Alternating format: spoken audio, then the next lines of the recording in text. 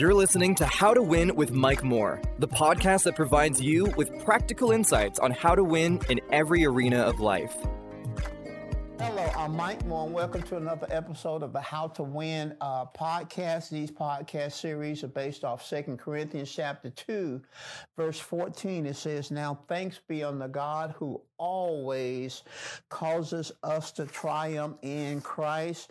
And we like to release our faith with our words. So say this after me: I always win.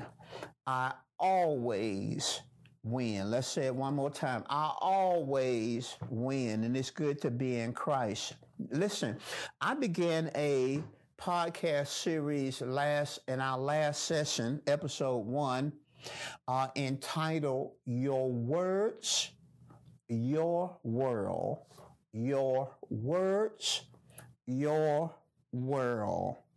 And we talked about, there were 3 major areas we talked about. We talked about the creative process and words. And we talked about how God created the world with words, with the spoken word. We talked about Jesus, how he ministered, how he taught, how he cast out spirits, how he healed the sick through spoken words. And then we talked about Adam, how he began to walk in dominion through words. We also talked about man, dominion, and words, how God gave man dominion. And then we talked about your words, your world, how we are as believers to exercise dominion through the words that come out of our mouths that are connected with what God says in the word. Now, today, I want to talk about politics. I want to talk about the response that we should have and words, the words that we speak. The 2020 election day is 1 week away. Next Tuesday, 1 week away, and already 66 million citizens have voted with 1 week left. Now, I was looking at a report this morning, and that report says that this early voting amounts to nearly one half of all votes cast in 2016. 66 million have already voted. 240 million eligible. There are 240 million eligible voters in America. And so it is expected that this will be a historic voting turnout. And we're encouraging everyone to vote. We're encouraging you to vote. Now, I want to talk about politics. I want to talk about response. And I want to talk about words. So that we can get on the same page. When I talk about politics, allow me to give you some definition. And let's answer 2 questions. What is politics? And why Christians should engage in the political process. And remember, we're going to answer questions at the end. You can ask whatever questions you want to ask. I'll try to answer if I can. And you may want to give some statements. May not be a question. You may want to say something. I got my pad here, and I'll take any and all of your questions as you send them in. So what is politics? Politics is the way people living in a group make decisions. Politics is the way that people living in a group make decisions. What is politics? Politics is about who governs and the way people are governed. Politics is about who governs and the way people are governed. And then thirdly, politics is the way government governments make rules and laws. Politics is the way governments make rules and laws. And then finally, and this is very important, politics is about how power and resources are distributed. Politics is about how power and resources are distributed. So let's talk now about why Christians should engage in the political process. I know many of you probably have already voted, and that's great. Many of you are waiting. My wife and I, we're going to vote, but we're going to vote the day of the election. Then some of you are trying to decide whether you're going to vote, but I'm encouraging you to vote. Now, let's talk about why Christians should engage in the political process. And then I'm going to set it up first with scriptural backgrounds. You know, we believe that the Word of God is the answer. So I have two basic reasons why you should engage in the political process. You should vote. But let's look at what the scripture says. In Romans chapter 13, verse 1 through 7, we won't read the text, but I want to give you the scripture so you can go back and look at the text. In Romans 13, verse 1 through 7, we see that government is a God-ordained institution. It is a God-ordained institution for the purpose of promoting good, restraining evil, and maintaining order in society. Now, we're talking about why Christians should engage in the political process. Romans 13, 1 through 7. Again, we see that government is a God-ordained institution. Man didn't create government, God did. It is a God-ordained institution for the purpose, and this is the purpose that God created government. It is a God-ordained institution for the purpose of promoting good. Now keep that in your thinking. Restraining evil and maintaining order in society. That's the God-ordained purpose of government. To promote good, restrain evil, and to maintain order in society. Somebody said, well, I don't want to have anything to do with the government. You need to have something to do with the government because God's purpose for government is to promote good, restrain evil, and maintain order in society. Now, I want to give you some scriptures, some background text, because this is not a one-issue election. It's not a one-issue election. There are multiple issues in the election, multiple issues. And if you are a one-issue voter, then you're short-sighted. Now listen at this. Psalms 89:14 in the New Living Translation says, righteousness and justice are the foundation of God's throne. Righteousness and justice are the foundation of God's throne. So now, what we want to accomplish by participating in the political process from a kingdom mindset is we want God's righteousness, that's good morals, morality, good behavior. We want it to be established in our society. And we also want justice. We want fairness to be established in our society. So there's a two-pronged thing. It says that righteousness and justice are the foundation of God's throne. Now, Proverbs 31, 8 through 9 in the New Living Translation. Proverbs 31, verse 8 through 9 in the New Living Translation says, "Speak up for those who cannot speak for themselves. Ensure justice for those being crushed. Yes, speak up for the poor and helpless and see that they get justice." Now, as an educated voter, this should be a part of your motivation for voting. I'll quote that again. Proverbs 31, verse 8 through 9, the New Living Translation. It says, "Speak up for those who cannot speak for themselves. Ensure justice for those being crushed.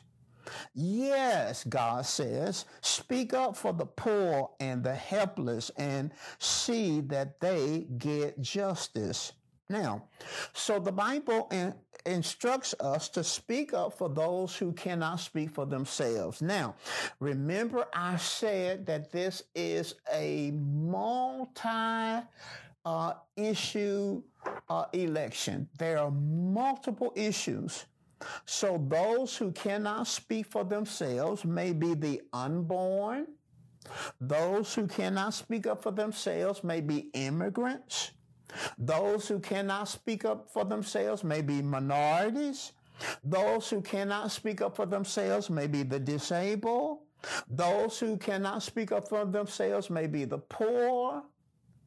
Those who cannot speak up for themselves may be the homeless.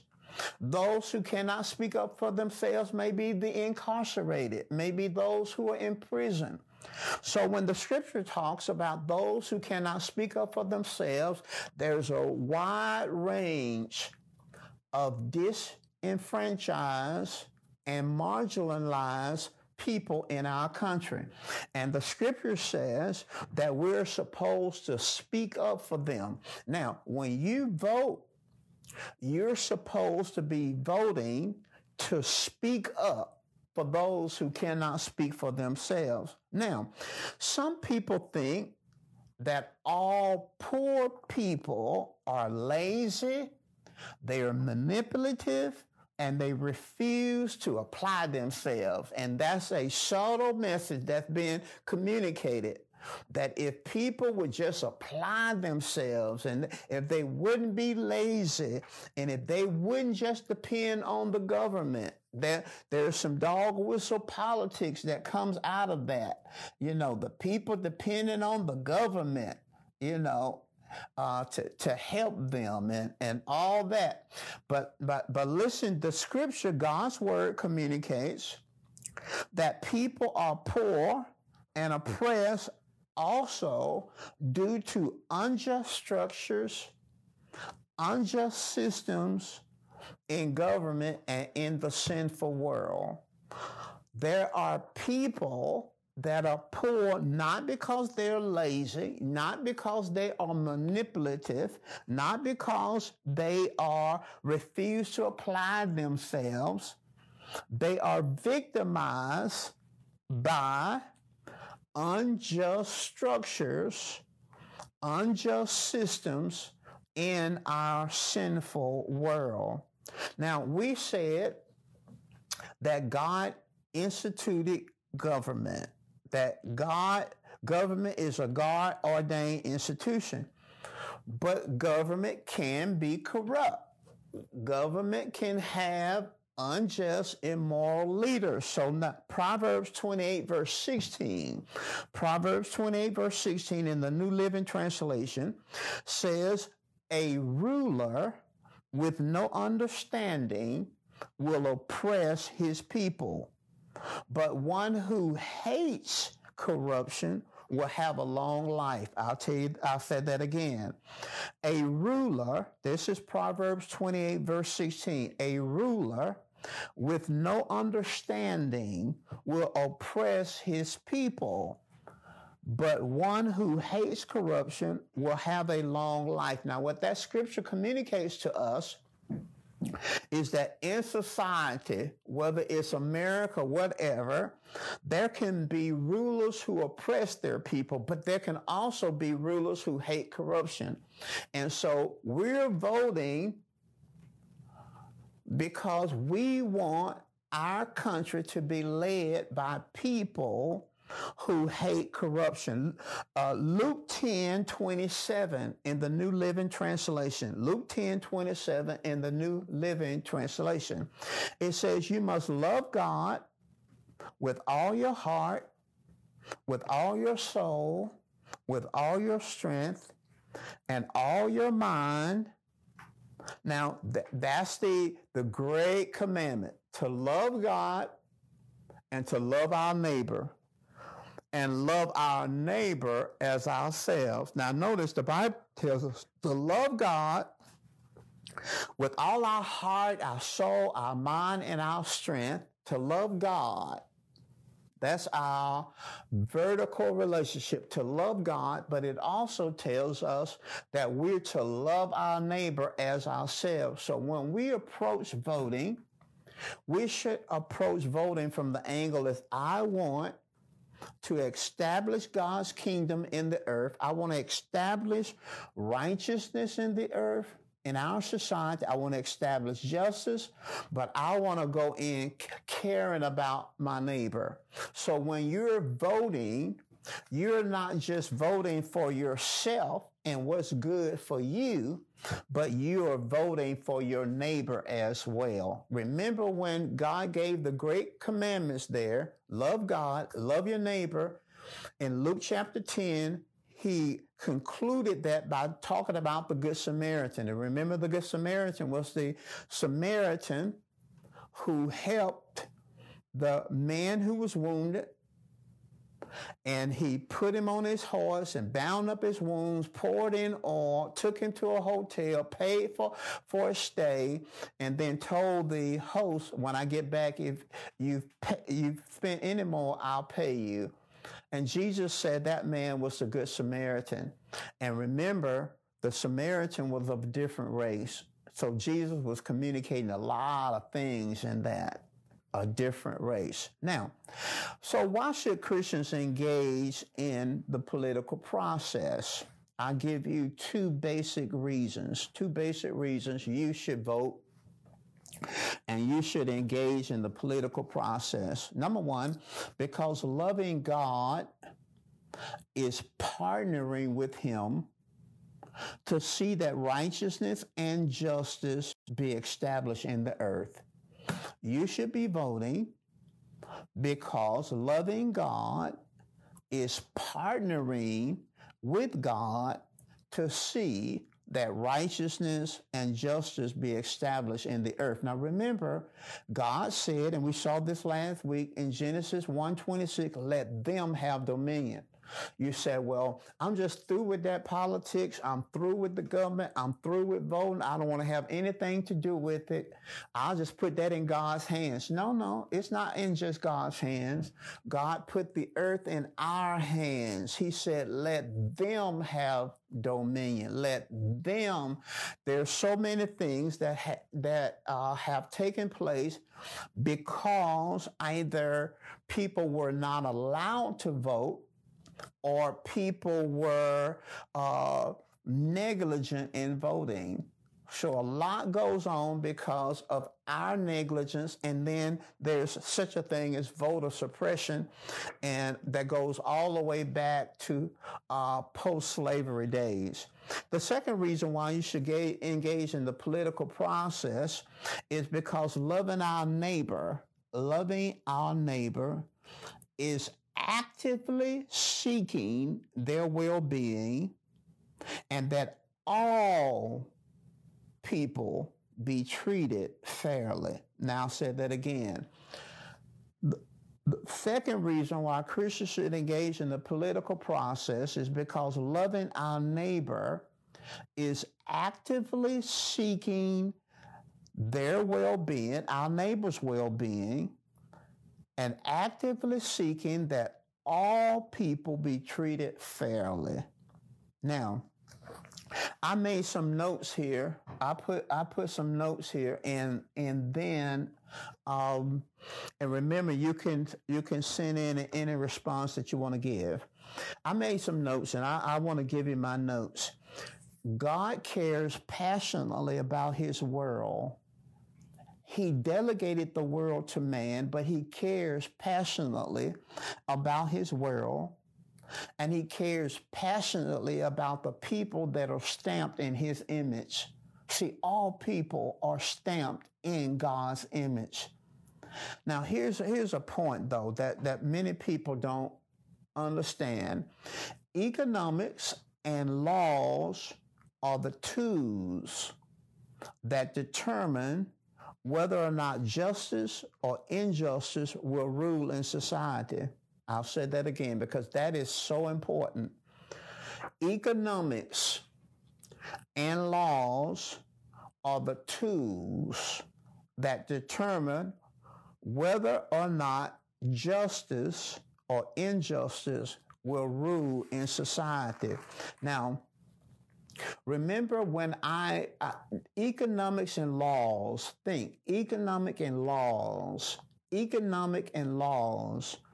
Remember, one of my definitions about politics is how power and resources are distributed.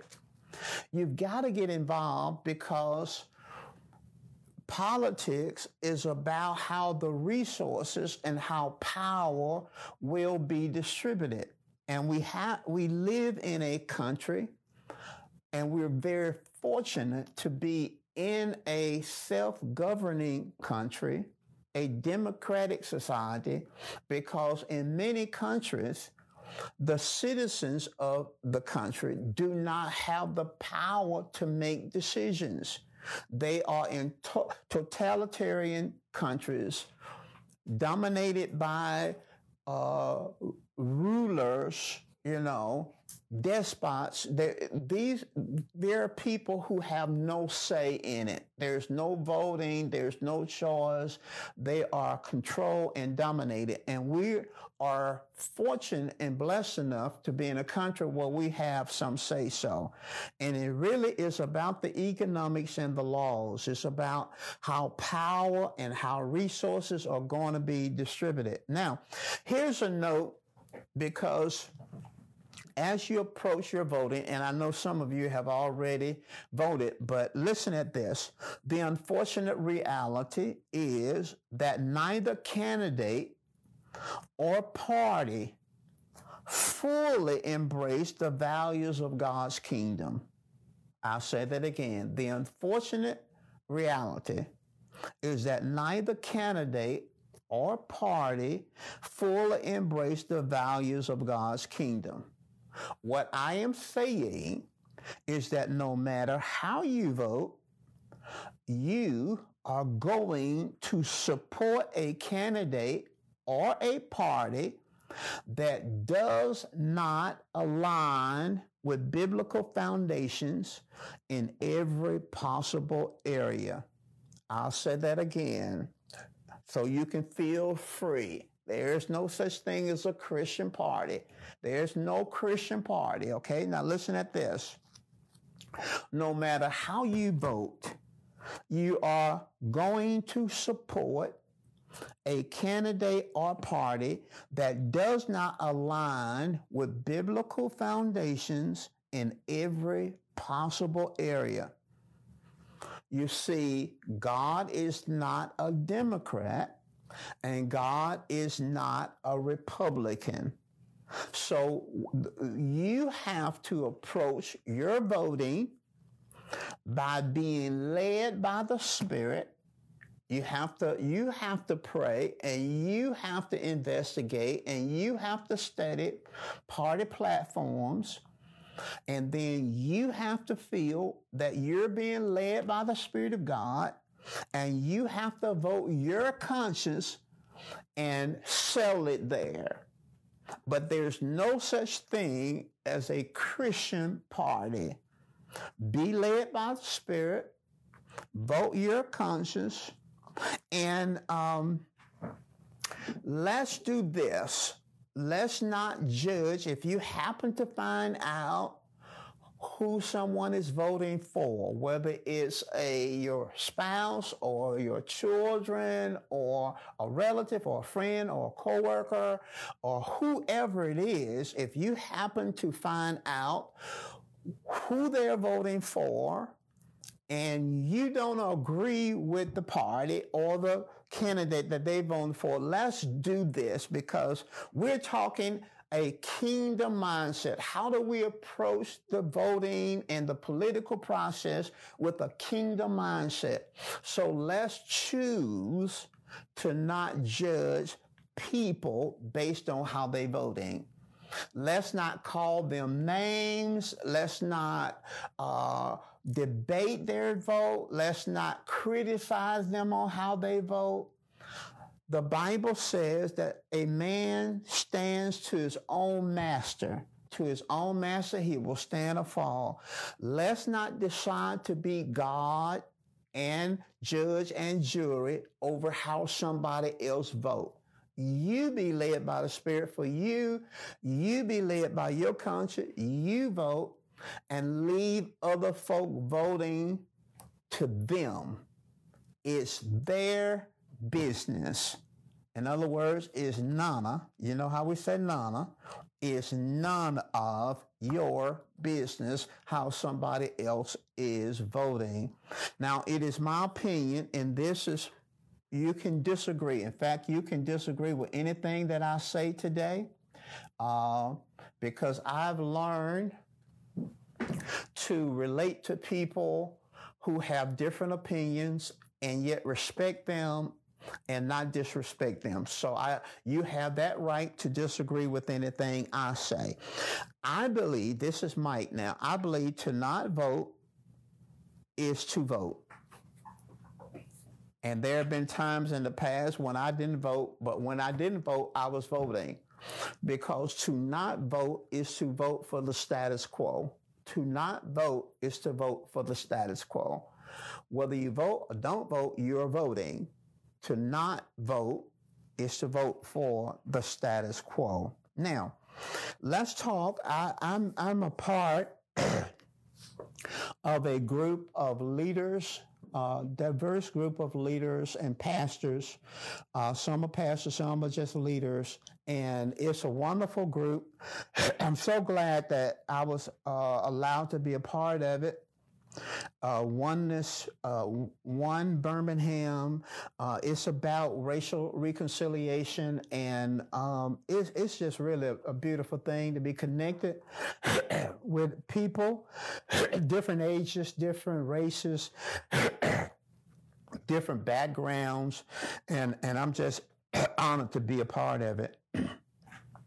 But I want to talk about response.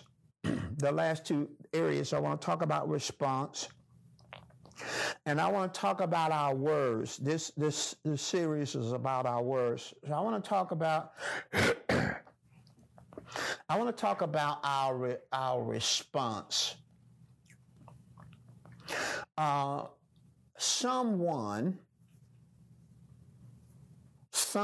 some point after Election Day, next Tuesday, we don't know. It is anticipated that there will be a historic turnout. Okay. What that means is that election night, you probably, it would be great if you did, but probably will not know who the president is. But at some point, whether it be the next day or the next week or the next month or whenever, at some point, someone is going to win and someone is going to lose. We are in not only is it a historic election and what I believe will be in terms of the turnout, but I'm convinced that there is something different about this election. I know we said that about every election, but the tension is very high. elections are by nature polarizing because you're going to be voting somewhere. Republican, Democrat, Independent. So by nature, voting and elections are polarizing. But this election is highly polarized and deeply contentious. It is very, very different. And I want to talk about how we should respond, whether our candidate win or whether our candidate lose.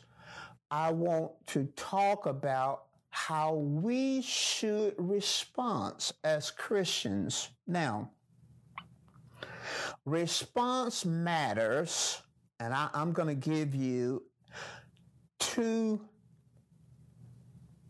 or 3 major reasons why how we respond. And I'm not talking now about to the results. How we respond to the results. How we respond. If President Trump is reelected, how are we going to respond? If former Vice President Joe Biden is elected, how are we going to respond? How we respond as believers, whether it's at home, at school, at work, in our business environments, on social media, how we respond matters. Now, I believe that response matters, number one, because of the possibility and threat of a race war. It is a very real threat and a very real possibility. Now, I said this last night in one of our sessions.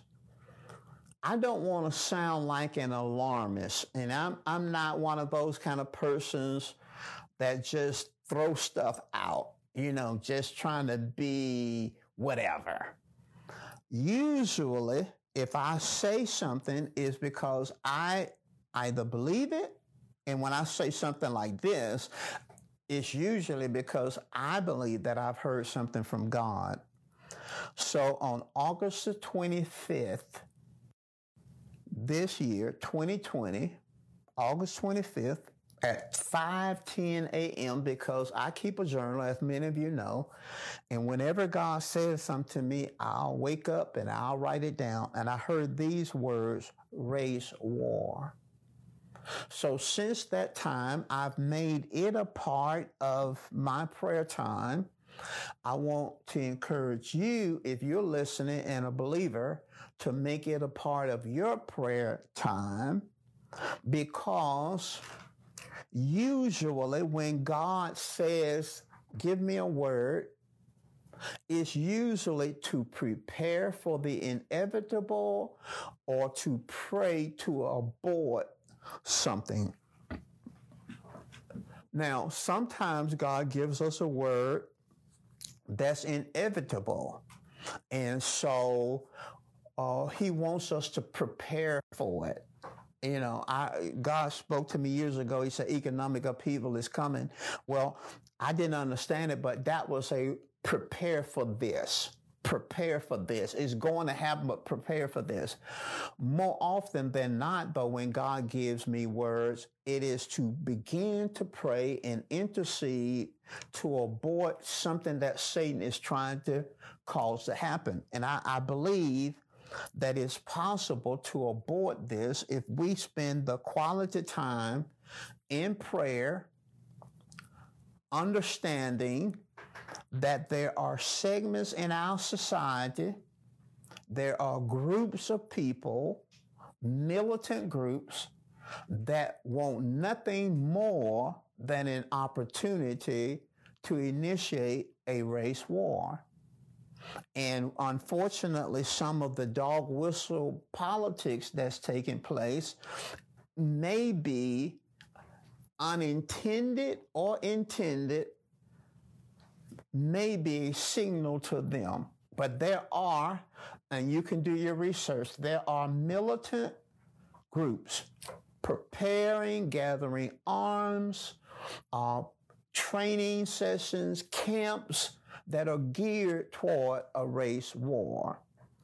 Now, beyond that, the Bible says we fight not with flesh and blood, but we fight against principalities and powers and rulers of the darkness of this spiritual wickedness in heavenly places. So what I began to do, I began to take authority over these groups. I start taking authority in the name of Jesus over racism and hatred and race war. I bind it. I speak the blood over it. I command Satan's tactics to stop. He will not do it. I'm speaking to the devil. I'm speaking to those race spirits, racism spirits, and I would encourage you to do the same. However, there's another reason why response matters. Our response identifies us to the world and distinguishes us from the world.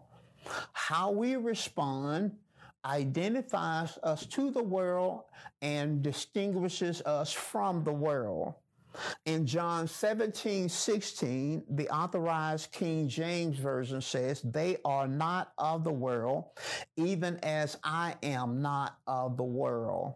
So if we're not kingdom people, citizens, Christians, believers, those that are born again, if we're not of the world, then we should respond differently.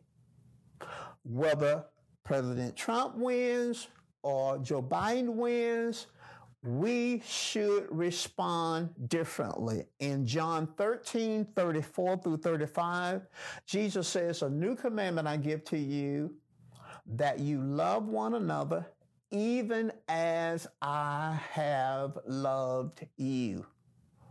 By this, loving one another, shall all men know that you're my disciples." So it is how we respond, a response in love, that identifies us as born-again believers and distinguishes us from the world, because the world operates out of anger and judgmentalism.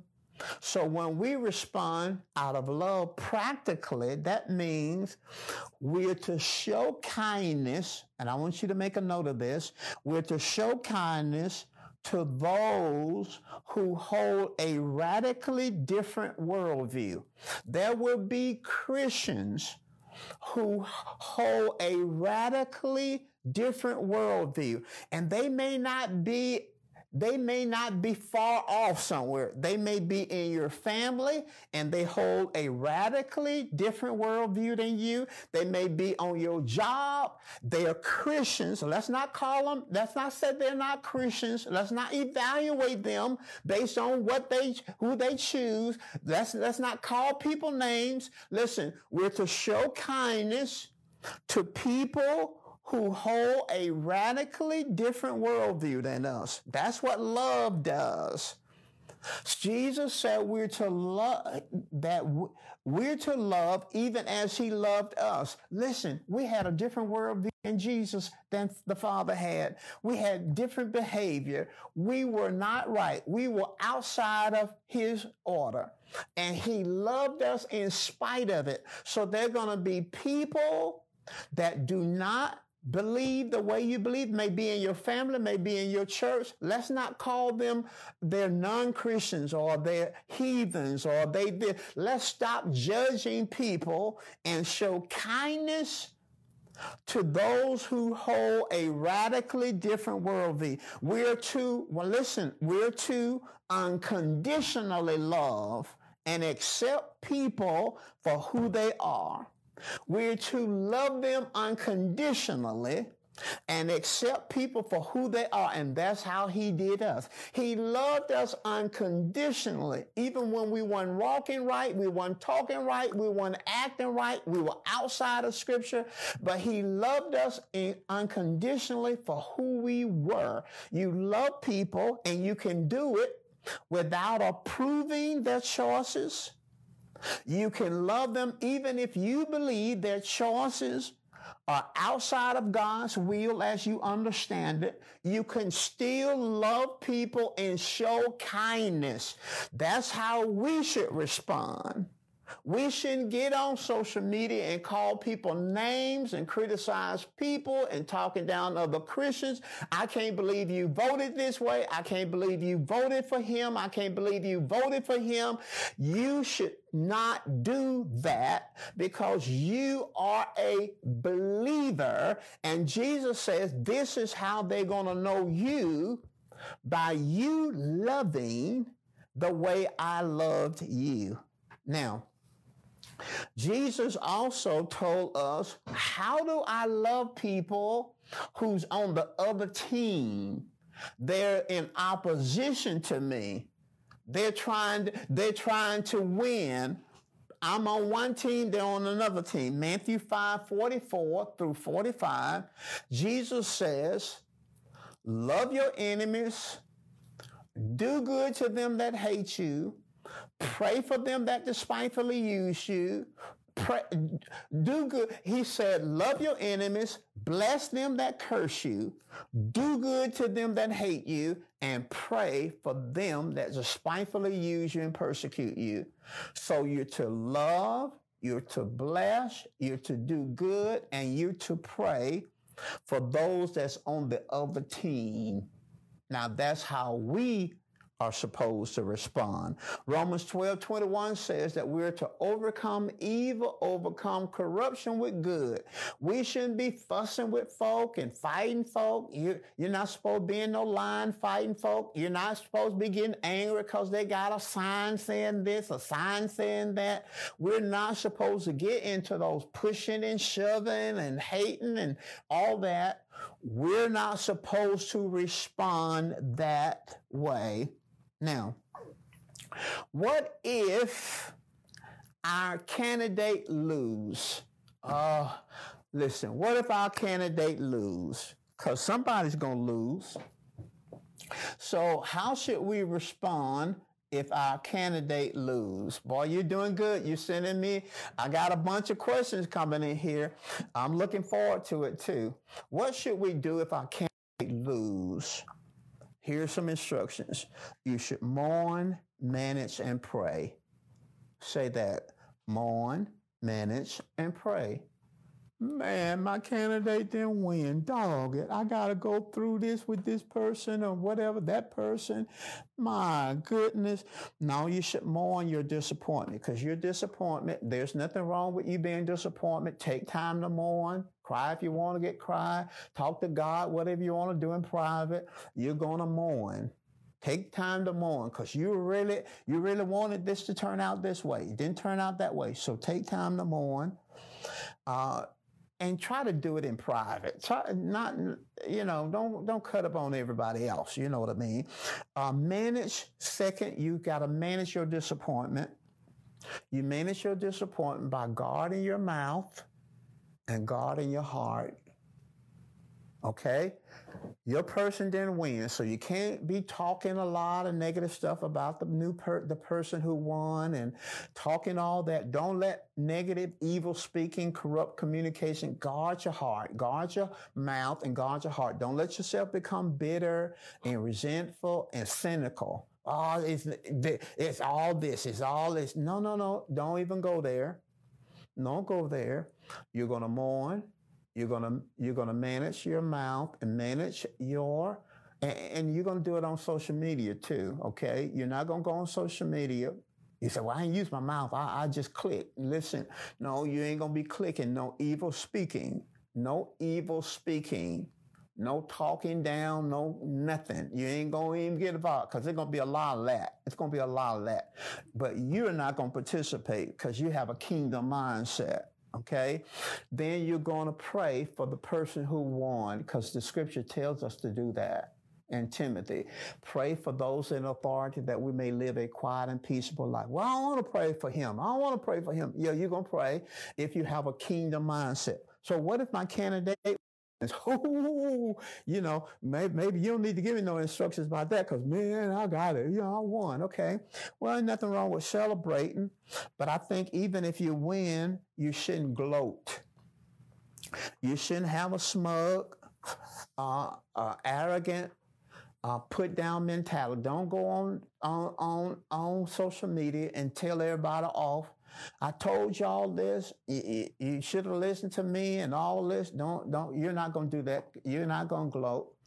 And the reason why you're not going to gloat, because you're going to respond out of Scripture. The Bible says, "Rejoice with those that rejoice." So you can get with some people who rejoicing. And you people who voted the way you voted and y'all won, y'all can get together. You can have a party if you want to have a party. Okay. You can have a party if you want to have a party, but you're going to also weep with those who weep. You're going to understand that this is a disappointment for some people. So when you know that people have been disappointed, you're not going to be talking a lot about it, and you're not going to be bragging about it. You're going to empathize with them. It's a loss for them. It's a disappointment for them. That's how we're going to respond. And if you won, your candidate won, guard yourself from what I call an unrealistic messianic expectation. Unrealistic messianic expectation. Your candidate is not Jesus. He won, but he's not Jesus. He's not the Messiah. And so don't have an unrealistic mindset, because really from us, our viewpoint, now get this, and then I'm going to shoot over to words, and then I got to answer your question. Get this. From a kingdom mindset, we believe and we know that no party, no candidate, no political process is the source of our hope and our victory. We know that. Our party won, but it's not the source. Our party lost, but it's not the source. Our candidate won, but he's not the source. Our candidate lost, but he's not the source. We realize that no party, no candidate, no political process is the source of our hope. Jesus said this. He said this in John chapter 16, verse 33. He said, "These things have I spoken unto you, that in me you might have peace." See, we have peace in Jesus. We don't have peace in a candidate. We don't have peace in a party. Peace. We have wholeness. We have fulfillment. We have victory. We have provision. We have protection. We have safety. In Jesus, he said, "In the world you have tribulation, but be of good cheer. I have overcome the world." So no matter what happens in the weeks to come, you win. Your candidate, Jesus, won 2,000 years ago. Your party, the kingdom of God, won 2,000 years ago. And regardless to who sits on the throne or the presidency, you win, because that person and that party is not your source. Now, I want to conclude by talking about words. And I've already talked about words. But James 3, 5 through 6. James 3, 5 through 6. You're doing good on your questions. James 3, 5 through 6 says, "Even so the tongue is a little member, and boasts great matters or things.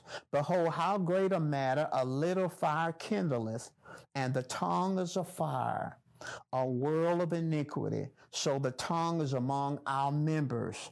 It defileth the whole body, and set on fire the course of nature, and it is set on fire of hell." It is set on fire of hell. Now, over 46,000 wildfires have taken place in 2020.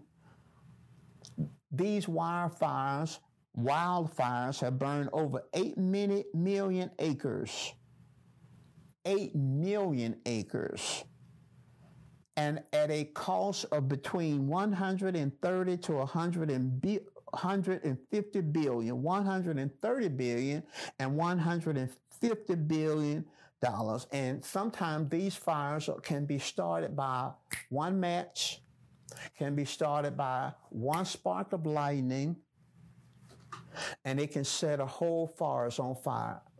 If you watch the news, they're going to mention it today. There are fires burning in California, Oregon, and Colorado, different places. There are fires burning right now, and it was caused by a spark, just a spark.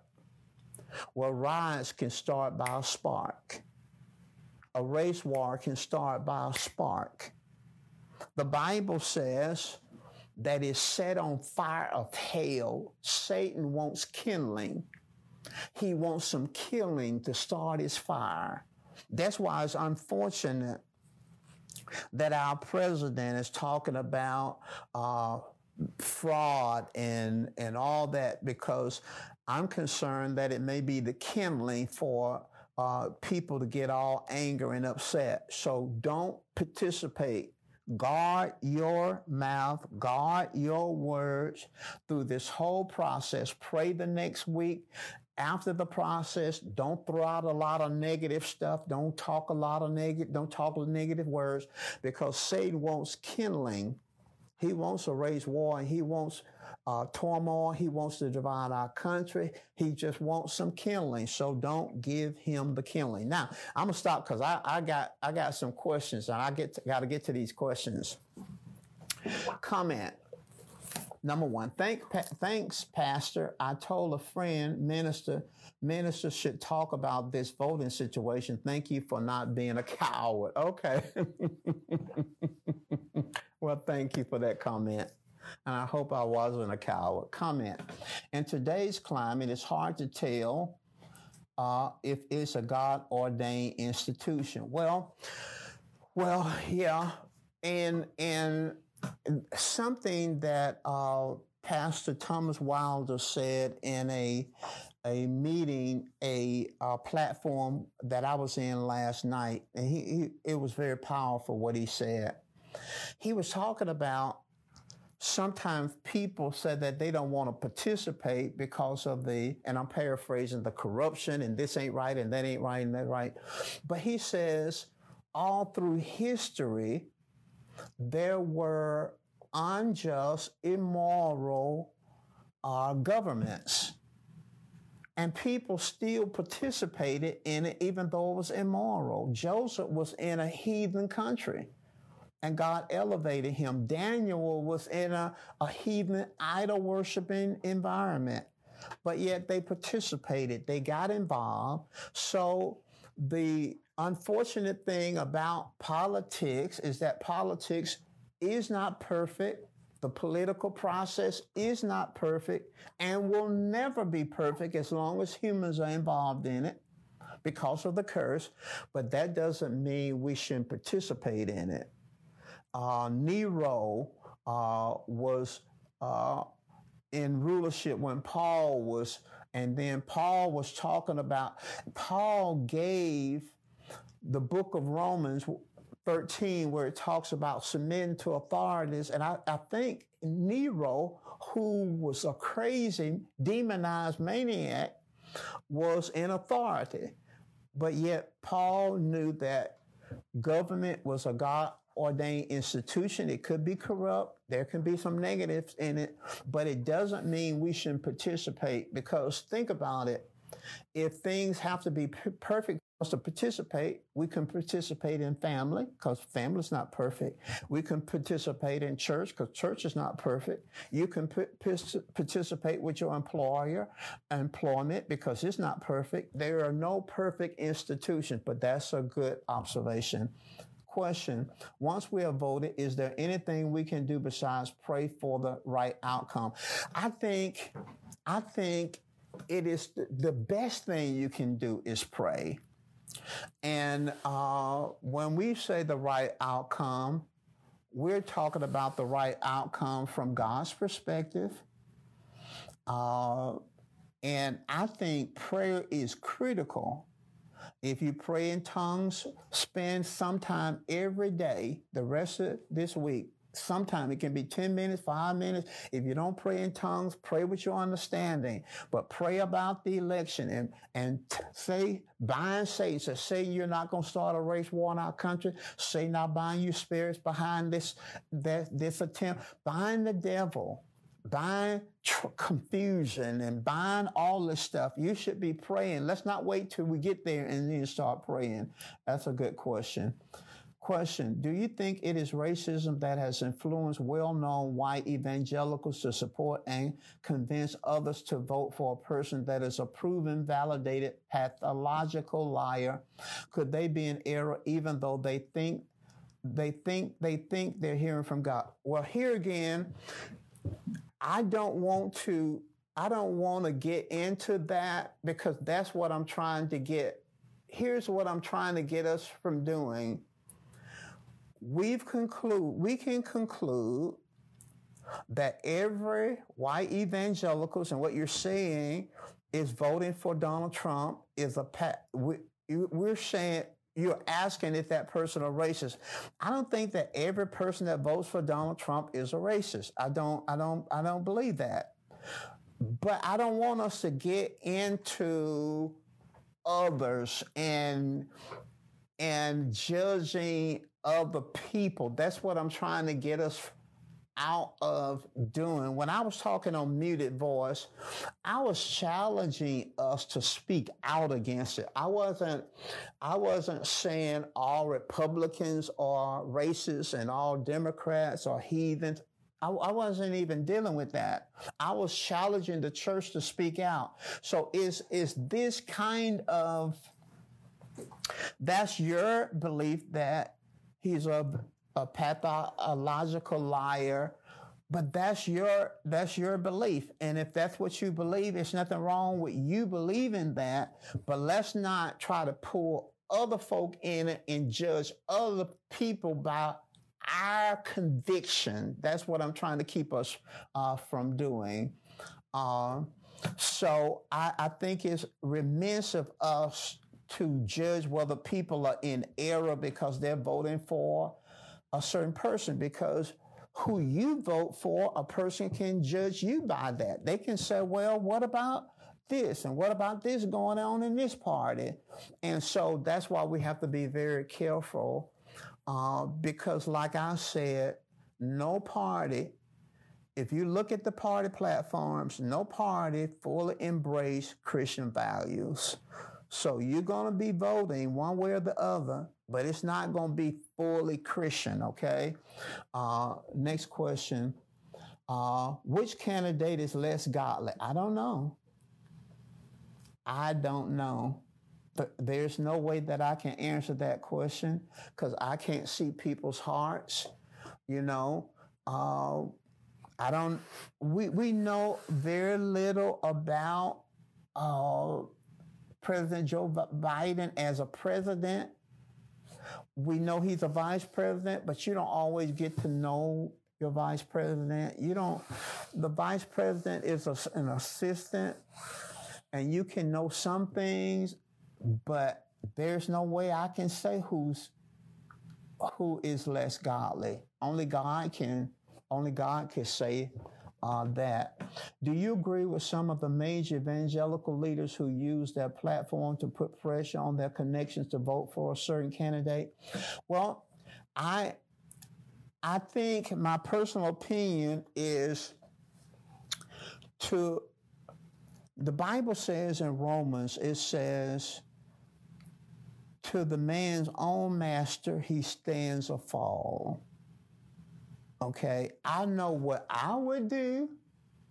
I know what I would do as a minister, and I think people who have followed me know what I would do. But to say, here again, I get over into a judgment. I don't know what God told that person. I don't know whether God told them to use their TV broadcast to do it. I don't know. I don't know whether God told him to do it. And I think it would be wrong for me to publicly say that it was wrong because I don't know what God said to him. We stand in agreement with you, Pastor Mike. We believe God is able to do exceedingly abundantly despite what man is planning. Amen. Thank you for agreeing. And let's agree all the way through this thing. I have been praying and come against a race war. Thank God for giving us the heads up through you. Okay, good. You see, I'm not saying that it's inevitable, but I do believe God spoke that to me. I believe with all my heart that God spoke that to me, and it's not outlandish considering the climate that we're in, the contentious nature of what we're dealing with. This election is very contentious. It has a lot of racism and race issues tied up in it. And so it's polarized the church and polarized ethnic groups and polarized a lot of different individuals are polarized. Well, I mean, we divide it all up, all kinds of ways you can think about it. We divide it all up. And when you have, the scripture says that the wisdom that is from below is sensual and devilish. That's over in James chapter 3. And where there is confusion, the Bible says there's every evil work. We're in a very unstable time. Satan loves confusion.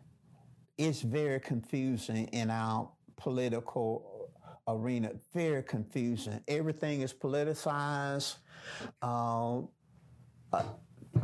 You get so many different views and points of views, and and so it's an environment that is ripe for a race war. It is ripe, but I think that we can avert it. I think we have authority in the name of Jesus. I think that we can take authority over it, and I'm glad you were picking that up as well.